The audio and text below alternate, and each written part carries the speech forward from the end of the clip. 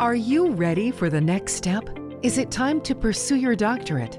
Northwind Theological Seminary offers a fully online doctoral program to help you move ahead. This DTM, Doctorate in Theology and Ministry, centers on issues in open and relational theology. World-renowned theologian Thomas J. Oord directs this program. You'd work directly with Dr. Oord to explore open and relational topics that interest you. As a fully online startup institution, Northwind's doctoral program is far less expensive than other programs. Scholarships are also available. As a doctoral student, you set your own pace. You can work around your personal, family, or work schedules, and you'll likely finish the degree in less than 3 years. The Doctorate in Theology and Ministry is co-sponsored by the Center for Open and Relational Theology, which Dr. Oord directs. You'll have access to Center's resources and get to know its community of scholars, activists, practitioners, and educators. For more information, see the seminary website or search Open and Relational Theology at Northwind. It's time to pursue your doctoral degree. Reach out to Northwind now.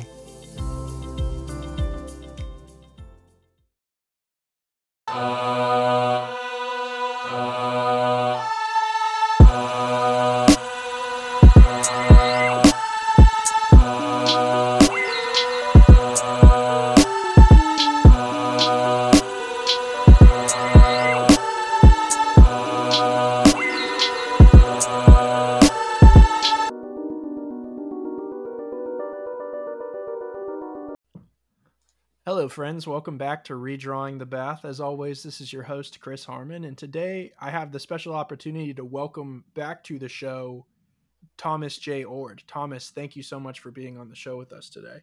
Hey, it's my pleasure. I enjoy talking with you, Chris. The feeling is mutual, Thomas. Just to kind of start right off the bat, because there's so much that we could talk about. We talked a little bit before we started recording about a question I had for you, and possibly, I mean, I don't know how to put it in a positive way, but not murky, but kind of meshing of worlds. Of anytime I've seen a conversation about process theology, I'll hear your name come up, and I know that you focus on open and relational theology, and so I'd love for me and for my listeners if you would just take a moment to just distinguish the two. Yeah, that's a really good question, in part because there is a lot of confusion about, what's what and what's the essential or the core ideas in each. And um, we could probably do 5 podcasts exploring the details. Let's But do the it. way I like to think of it like this, the phrase open and relational is an umbrella under which there are a variety of theologies, and process theology is one of the varieties under open relational. So, by open relational, I think a person is committed to 2 basic ideas. The relational idea is the idea that God is a relational being. God is affected by what we do, is influenced by us and the world. Um, that's an idea that I think a lot of Christians embrace, but it's not an idea that a lot of theologians in Christian history have embraced. Augustine, Aquinas, Calvin, they were not relational theologians. So the relational idea is that we have an influence on God's experience because God is relational. The open idea is the idea that the future is open. It's not yet determined. It's not yet settled.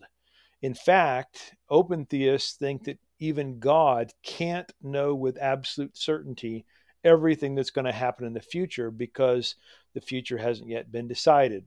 There's freedom that free creatures help decide what the future is going to be, etc. And so openness has to do with God's relation to time and the future. And most people in open and relational thinking believe that this fits the biblical idea of a God who is responding to what's happening in the world, who makes covenants. It doesn't sound like God knows exactly how the covenant's going to play out. I could cite like more than 30 instances of God repenting in the Bible, which sounds like a change of plans. And so open and relational folks want to affirm at least those two ideas, that God is relational, the future is open for God and the world. They usually also emphasize God's love, talk about creaturely freedom and maybe other sort of agency amongst other creatures. So there's sort of a lot of a family of ideas. Process theology comes in a lot of different forms. So under that broad umbrella of open and relational thought, process theology has a variety of manifestations, a variety of versions. And it's really hard to kind of pick out what the essence of process theology is.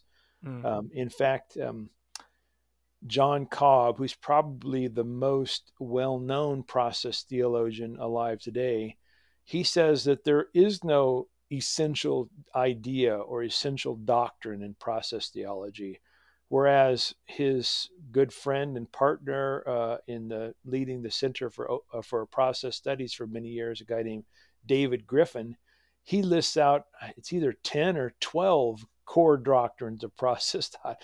So even amongst leading figures, there's a pretty big difference in the view of what's sort of the essential to process thinking.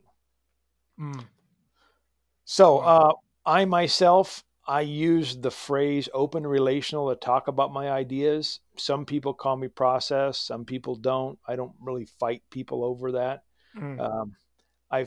Most of the time I don't call myself a process theologian because of the variety and the confusion that's surrounding that. But I don't get offended if someone calls me a process theologian. Yeah, maybe it's just the dualistic side of me, but sometimes I'll see people that are mentioned in the process camp, and I'm like, wait, you guys don't believe the same thing. How can you be in the same camp? Right.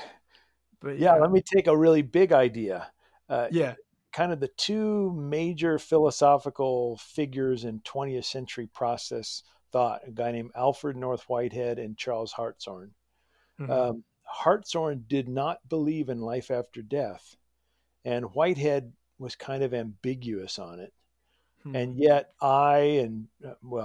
John Cobb is a process theologian. He affirms it.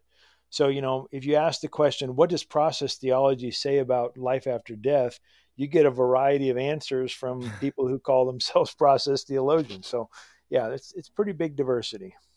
Yeah, we're not in Calvinism anymore. There's a lot of room to wiggle. Yeah, yep. That's another interesting question that I'd love to ask you, because I saw we're in some similar groups, but it's interesting having grown up a Calvinist and having kind of walked away from that kind of thinking about man and God and all those ideas. There was someone put up the question, what do you think of Calvinism? And there was all of this kind of vitriol, which I think a lot of it's fair. But you said something where you said that in essence, it's what was the word that you used? It's a coherent theology. And so I'm interested to hear your thoughts. I mean, as someone who's kind of, a lot of the Calvinists have talked about open theism and open and relational theology and process theology, and they're all like, this is of the devil, like, don't listen. I'd love for you to expound on that, because I think something that's so important is that attitude of like, at the bottom, like this, it makes sense why people believe this, because the last thing that I want for myself or for anyone listening or for anyone in the deconstruction kind of area is to just kind of become what they were hurt by in the first place, which was just fundamentalism. Yeah, that's good. Earlier, we talked about Calvinism, and I think you said something about there not being a lot of diversity. And I think you're right compared to process thought.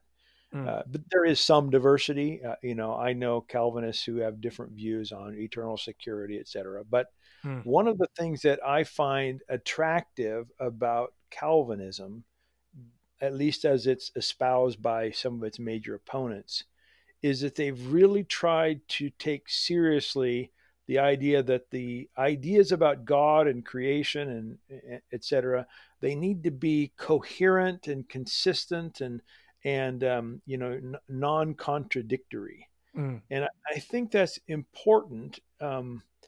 what makes me not a Calvinist in part is that I think they start from the wrong view of God's power. Mm, So if you start from the idea that God has the kind of capacity to control, and you're easily led in the direction of a Calvinist view of predestination and eternal security and all those kinds of things. You don't have to go that way, but you can mm, have a really nice, consistent, rational system with that particular view of God's power. Now, what some people will do in response to that is, say, hold on a second. A God who predetermines everything, who decides some are going to go to hell and some are going to go to heaven, even though they haven't yet been born, and all this sort of stuff. They say that makes no sense with a God of love. So therefore, I want to emphasize God's love. And of course, I'm totally on board with that argument. mm, But a lot of folks who emphasize God's love don't have a very consistent love theology. Like mm, they like the God who loves, but they retain in the back of their theology the idea that God could control, and then that kind of gets them in real, difficult situations when they're arguing. They'll say things like, "Well, God loves us, but God could choose not to love us." Well, if that's the case, then is God's nature love? How do we know when God isn't loving us? Or they'll say something like, well, God gives us freedom and allows evil to happen. God doesn't cause it, but God allows it.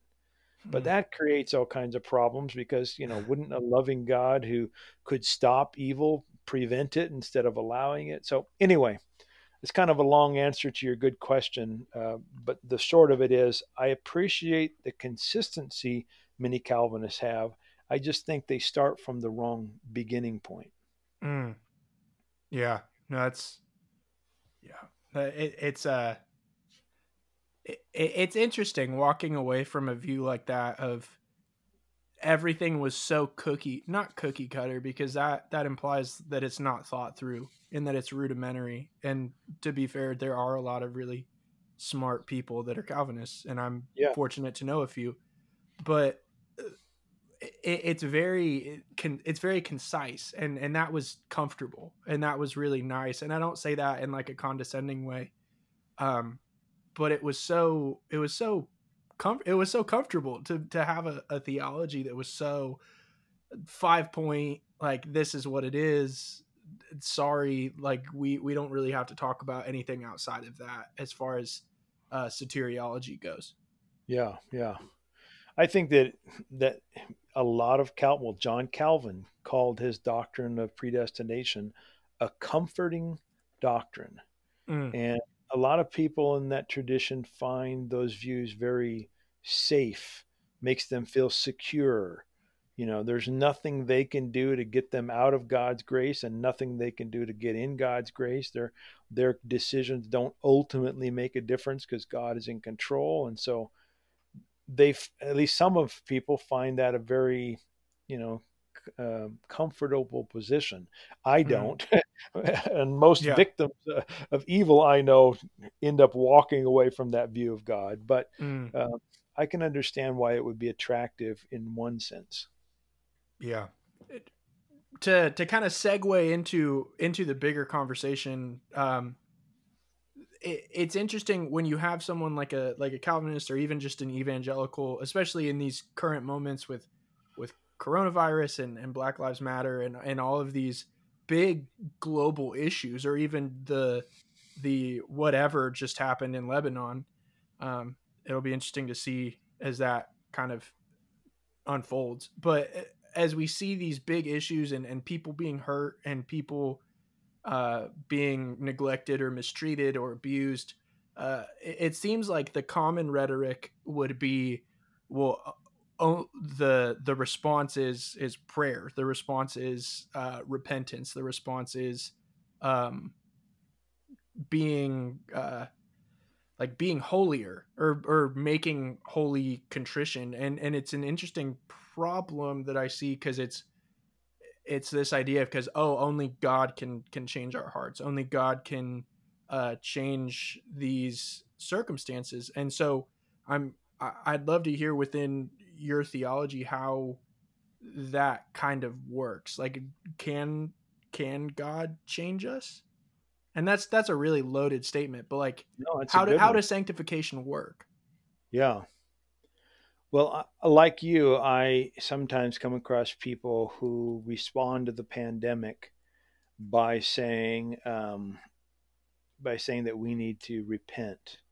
And some will even go so far as to say the pandemic is God's judgment or God's punishment. And Hmm. they'll cite some, moral evil, at least evil in their minds. And say, this is God's vengeance or justice or God's retribution for something that we've done. I'm not in the business of believing that God causes evil like the pandemic, even Hmm. allows evil like the pandemic. I don't think God could prevent it single handedly, but is just like saying, well, I'm just going to let this thing run its course and see who gets wasted and, who all the problems it's going to cause. I don't believe in that God. I don't even believe in a God who punishes. Now, I do, however, think there are natural negative consequences that come from sin and also natural negative consequences that come from natural phenomenon, accidents, things that go awry in nature. In relation to this particular pandemic, it's prompted me to do more research on the status and contribution that viruses make in the world. I used to think that a virus was like almost like inherently evil, Yeah. like no such thing as a good virus. But the material I've been reading says that more than 99% of viruses in the world are doing good things. They're contributing to species diversity and et cetera, et cetera. It's only in the rare situation do we have a virus that ends up doing evil in the world, causing widespread harm. And that's what we have with COVID 19. Hmm. So the question is, why doesn't God prevent it? Why doesn't God stop it? And my view says God can't do it single handedly, but calls upon us and others in creation to work against it to try to prevent it. So the work that's being done in terms of scientists who are looking for a vaccine is, I think, inspired by God. The efforts that are being made by people to wear masks and do social distancing and all the things we're trying to do to prevent the spread of this virus, I think are inspired by God. So I think God's active, working through creation. I even think God is directly active with the virus in whatever ways God can be to persuade it, lure it, direct it away from harm. But God can't, in any instance, from the smallest to the most complex, like you and me, absolutely control what's going on. Hmm. Hmm.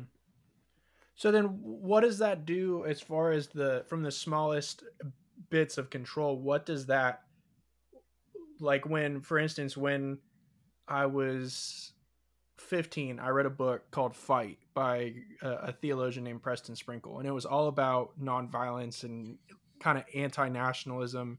And from then on, my world, I went from being a very ultra conservative kid growing up in a very ultra conservative bubble to realizing, oh my goodness, the world is much, much bigger than I Mm, could have ever thought it was. And it changed the way, and that's a really small kind of temporal thing, but it really does change the way that you view the kingdom of heaven. It changes the way that you view Christ as king. It to kind of reject that American Christian narrative changes your theology. And yeah. some would call that sanctification, and some would call that the Spirit moving in you. So I guess the question then would be, what does it mean for the Spirit to change someone's heart? Before we started chatting, you were talking about your wife. And I don't remember. Did you tell me what's her first name? Abby. Abby.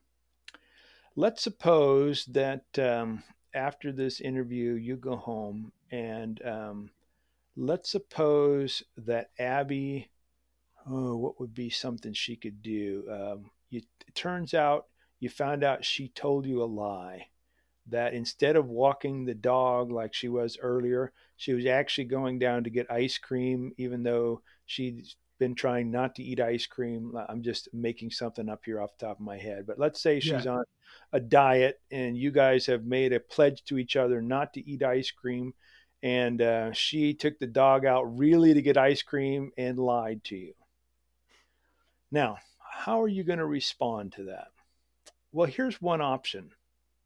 What if you kill her and annihilate her? What if you absolutely destroy her because she's done something uh, wrong? She's lied. If you did that, of course, everyone would think you were nuts. They would think the punishment doesn't fit the crime. People would think that you're not a loving person. But now let's imagine how we think about people, creatures, viruses that cause evil in the world. Do we destroy them or do we work with them to try to heal them? Mm. I think a lot of people have problems with destroying other people, like who lie to them. Maybe they don't have problems destroying, evil dictators like Adolf Hitler, but they're going to set some boundaries. Some people have a hard time destroying animals or other creatures, but viruses, let's destroy viruses. What if, what if God's love is not in the destruction business, but is in the healing business? What if God wants to heal everyone and everything top to bottom through uncontrolling love? And what if God calls upon us to join in that activity?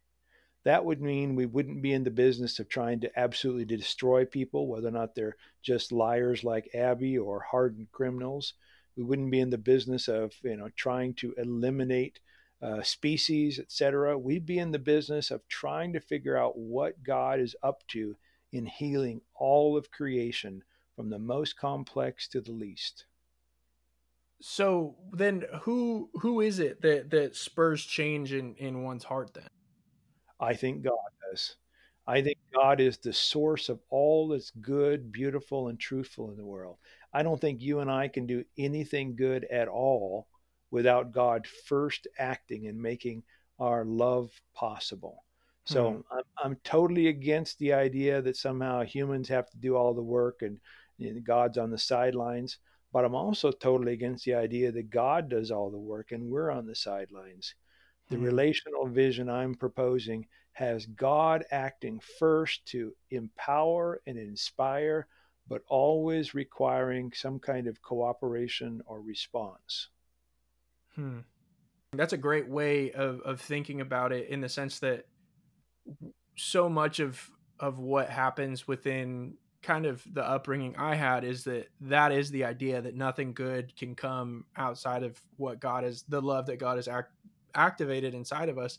But it really leads to a kind of physical and a spiritual apathy towards the world around us. I think, especially right now with everything going on with people like George Floyd and Breonna Taylor and all of these big problems, and even just there was a pastor in my hometown who just announced today that he's going to be in civil disobedience against the closure in California.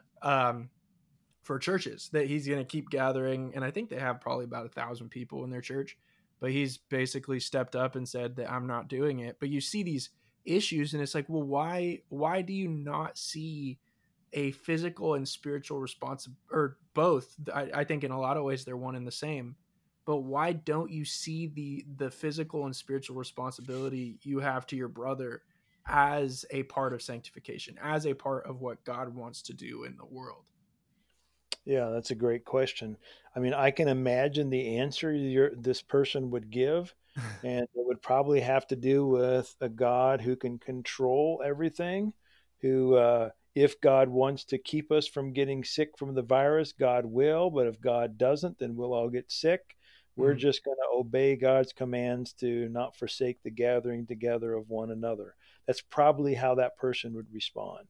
It's mm, not a response I find attractive or even very reasonable, but that's the consistency I think of that position that begins with the notion of controlling power and then combines that with a particular idea of how we should obey God no matter what any sort of circumstances. And this obedience is usually framed or couched in a particular way of reading the Bible. Mm, yeah. Well, that's what I appreciate so much about open theology is that even though, like you said earlier, that we don't do any good outside of the love that God has activated in us, that anything good comes from Him. Um, but it also places the onus on us. It really gives us the responsibility of, okay, like now go and do likewise, which is, I mean, it's kind of the command. It's the you'll do greater things, now go do them. But Exactly. I think open theism fits the Bible so well. mm, Uh, it's funny because I can remember a time very early in my life in which I was kind of attracted to a Calvinist vision. I didn't grow up in that tradition. I grew up in the Church of the Nazarene, which is a part of the Wesleyan tradition. mhm, But I remember being kind of exposed to that idea and presented with only two options. Either God was the source and total only person doing anything good in the world because you and I were, rotten sinners, totally depraved, going to hell because there's nothing good that could come from us. Or the other idea was, well, creatures, humans, they must do it all on their own. They must be inherently good. And so I had to make a choice in that perspective. Either all the good comes from humans and God is sort of twiddling his thumbs, or everything good is only from God and humans are just, passive tools or um, tubes through which God loves. And there's another view that openness folks say, which say, yeah, God is a necessary cause for all that's good in the world, but we also must play a role. And I go so far as to even say that God can't get all the goods that God wants. Love can't win in the way God wants it to unless creatures cooperate with God's loving activity. mm. Yeah, but that's the big problem that I'm seeing, and honestly, that's why I've kind of left that Calvinist mindset for a more open theistic Yeah. viewpoint. Is because I do, and it's funny because I think it was Greg Boyd was talking about when John Piper sat him down and said that he said something along the lines of, I believe you're one of the most dangerous things for the church because your theology is so concise. Like it makes so much sense. And Yes. when I heard that, I was like, why? If it makes sense, then why are you sitting here saying it's dangerous? Like if it fits the bill, then what are you gonna do? So Yep. I'd love to ask you, why do you think so? If because it does, and that's the problem is, and I don't say this as if I read it objectively, but when I hear people say, oh well, it just doesn't fit the bill, it's like, well, then you're reading it wrong because there's nothing there. Anytime I read it now, I can't not see it. And Yeah. so why do you think there's so many faith leaders that are so interested in making people think that this is some kind of satanic heresy? Well, again, I think it goes back to your fundamental starting point. If your fundamental starting point is based on God's controlling power, then any vision that goes against that you think is going to be harmful. Mm, And especially, even if that vision fits with the way we live our lives, the way we experience the world, which you're right, open theology fits it so well. Even if it goes against that, those who start with a sovereignty of God's starting point, by which they usually mean God can control and often does, then any sort of other vision is going to be inherently in conflict with that. You mm, know, I do a lot of well, before the pandemic, I was doing a lot of speaking in universities and graduate schools and churches and seminaries and, et cetera.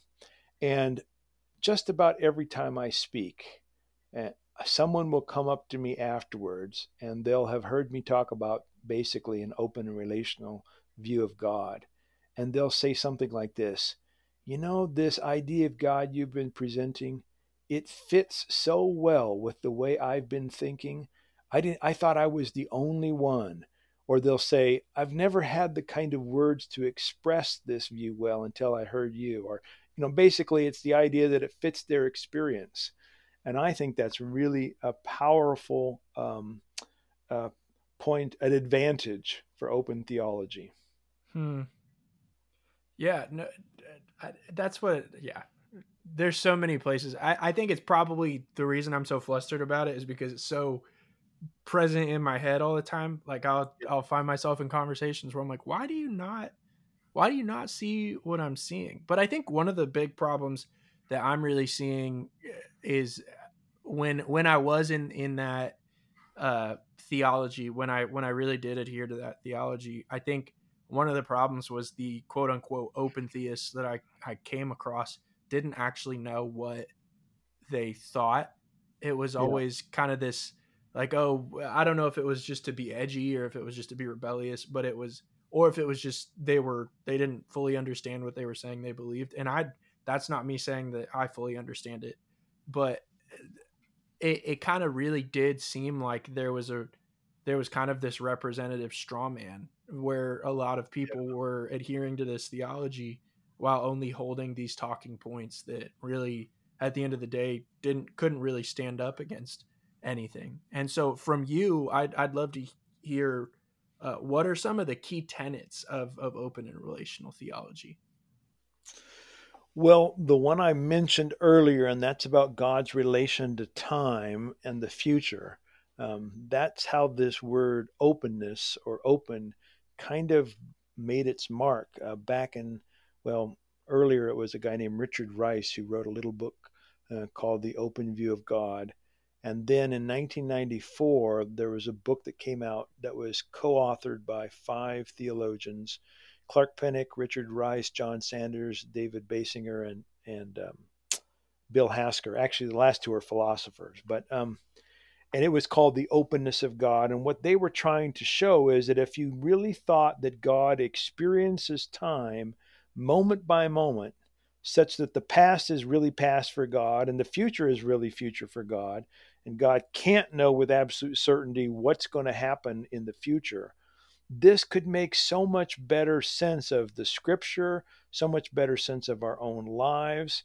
Um, and so I think that's at least at the core of open theology.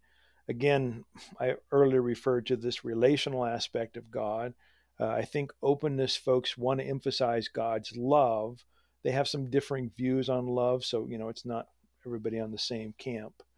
Um, I think in general, though, there's another idea that open theologians affirm that doesn't get noticed very often. And it's the idea that we should take biblical language about God being personal very seriously, Hmm. that God truly is like a loving parent. If you follow the Calvinist and the Thomist or the Thomas Aquinas follower very carefully, you'll quickly find that they're willing to set aside a lot of that personal kind of language because it implies that God can be affected by us, that God is engaged in giving and receiving relationship.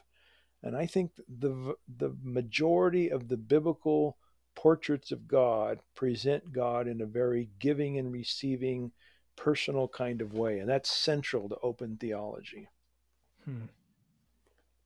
Yeah, it's it's a confusing world, I guess, that we're in, kind of just in general. I think I was reading, and I think it was Barna the other day. It was talking about how this kind of I mean, I don't know what the title would be for it, but kind of this new emergent church, kind of this return to more ancient ways of thinking, but also discovering some new ways to believe and to think and to act and to worship in some ways. It's the fastest growing group in American Christianity today. Really? Um, Huh. I think it was Barna. I don't know where I heard that. It might have just been like in one year out the other on some podcast I was listening to. Yeah. But I did hear, I remember hearing that statistic. And if I'm wrong, if anyone's listening, say, hey, you're wrong, and I'll apologize or something. Um, but it is a very fast growing group of people, and it's very diverse. It's very all over the place, and I'd be interested to hear from someone who is theologically inclined and trained, but also I would consider someone whose work can bring a lot of healing to a lot of people, both as victims of suffering and as people who believed in a very hard-hearted God, and sometimes cruel and vindictive God. Oh, I would really just like to give you the floor to just say whatever you think needs to be said about, I mean, just the moment that we're in, of socially, religiously, with the election right around the corner, with COVID, with the protests, with all of it. um, what do we do?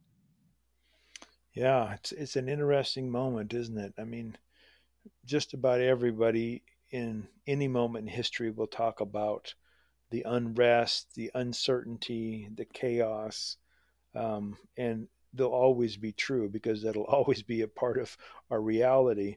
But sometimes it seems more intense than others, and it seems like we're at that place right now. There's a lot of social change going on, Mm, and it's difficult. We never know where things are going to go for sure in the future, but right now it seems even murkier than ever.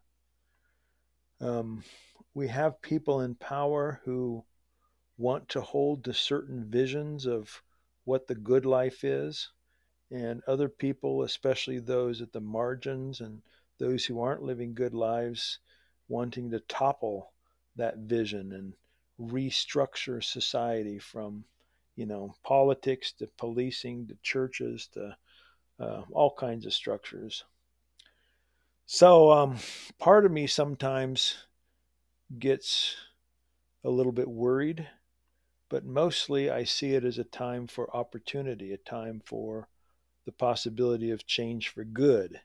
hmm, I'm not a person who believes that change is always going to be good or always be bad. I think we have the potential to make progress, but it takes cooperation with God to make progress. hmm, And so I try to look at the the moment we're in as an opportunity to rethink some of the structures, some of the balances of power, some of the ways of thinking that we've inherited, and look for something that could be better. I'm not a utopian who thinks that we're going to create the perfect world if we just put our minds to it just kind of overnight. But I am a person who thinks that we can have a better world and we can do things better. And I hope that we try to be careful to do our best to usher in the new vision that will be better for the common good. hmm. Eh, and what do you think the common good is? In terms of like a specific example or just theoretically? Well, I think um for the first off for the church, and then second off for the world in general. Yeah. Well, for me, love is at the center of what I think the good is going to be about. So the church, the world, atheists, doesn't matter who you are. For me, it's love that is the central orienting concern. Now, Hmm. as a Christian, I think we have really powerful resources in Scripture and in the Christian tradition to enact that vision of love as central because we have a God who is love, who calls us to love. The greatest commandments are commandments of love. Hmm. So I think, generally speaking, the church ought to be about trying to discern what love looks like in our moment, in our time. And we can draw from the past and trying to figure that out, but the past is not going to give us all the insights we need. We can pray and ask God for guidance in the Holy Spirit. I think that's important. but I'm not expecting some sort of download of information from God in a kind of controlling way that'll give us all the answers we need. It's a process that involves trying to figure out the best information we have from religion and science and social sciences and our daily experience, the arts, etc. In terms of the church, I suspect the American evangelical church is disintegrating. Hmm. It won't die out immediately. It will continue to have some structures and some people, but I don't just suspect it. The polling shows that people are leaving the evangelical expression of the faith, especially younger people. Hmm. Now, what is going to replace that, or will anything replace it? Will former evangelicals just be, secularists, or will they find some new expression of spirituality? I suspect they'll find some new expression, but I'm not quite sure what that is. Hmm. Um, but I think evangelicalism is rapidly declining both its structures and its influence in American society. Hmm. Yeah. And would you say that's for the greater good then, for it to lose that pull?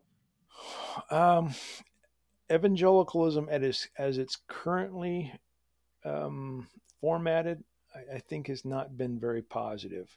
I Hmm. can imagine a better version of evangelicalism that I wouldn't want to see disappear, Hmm. but most of its current manifestations, I think, of a negative influence intellectually, culturally, spiritually.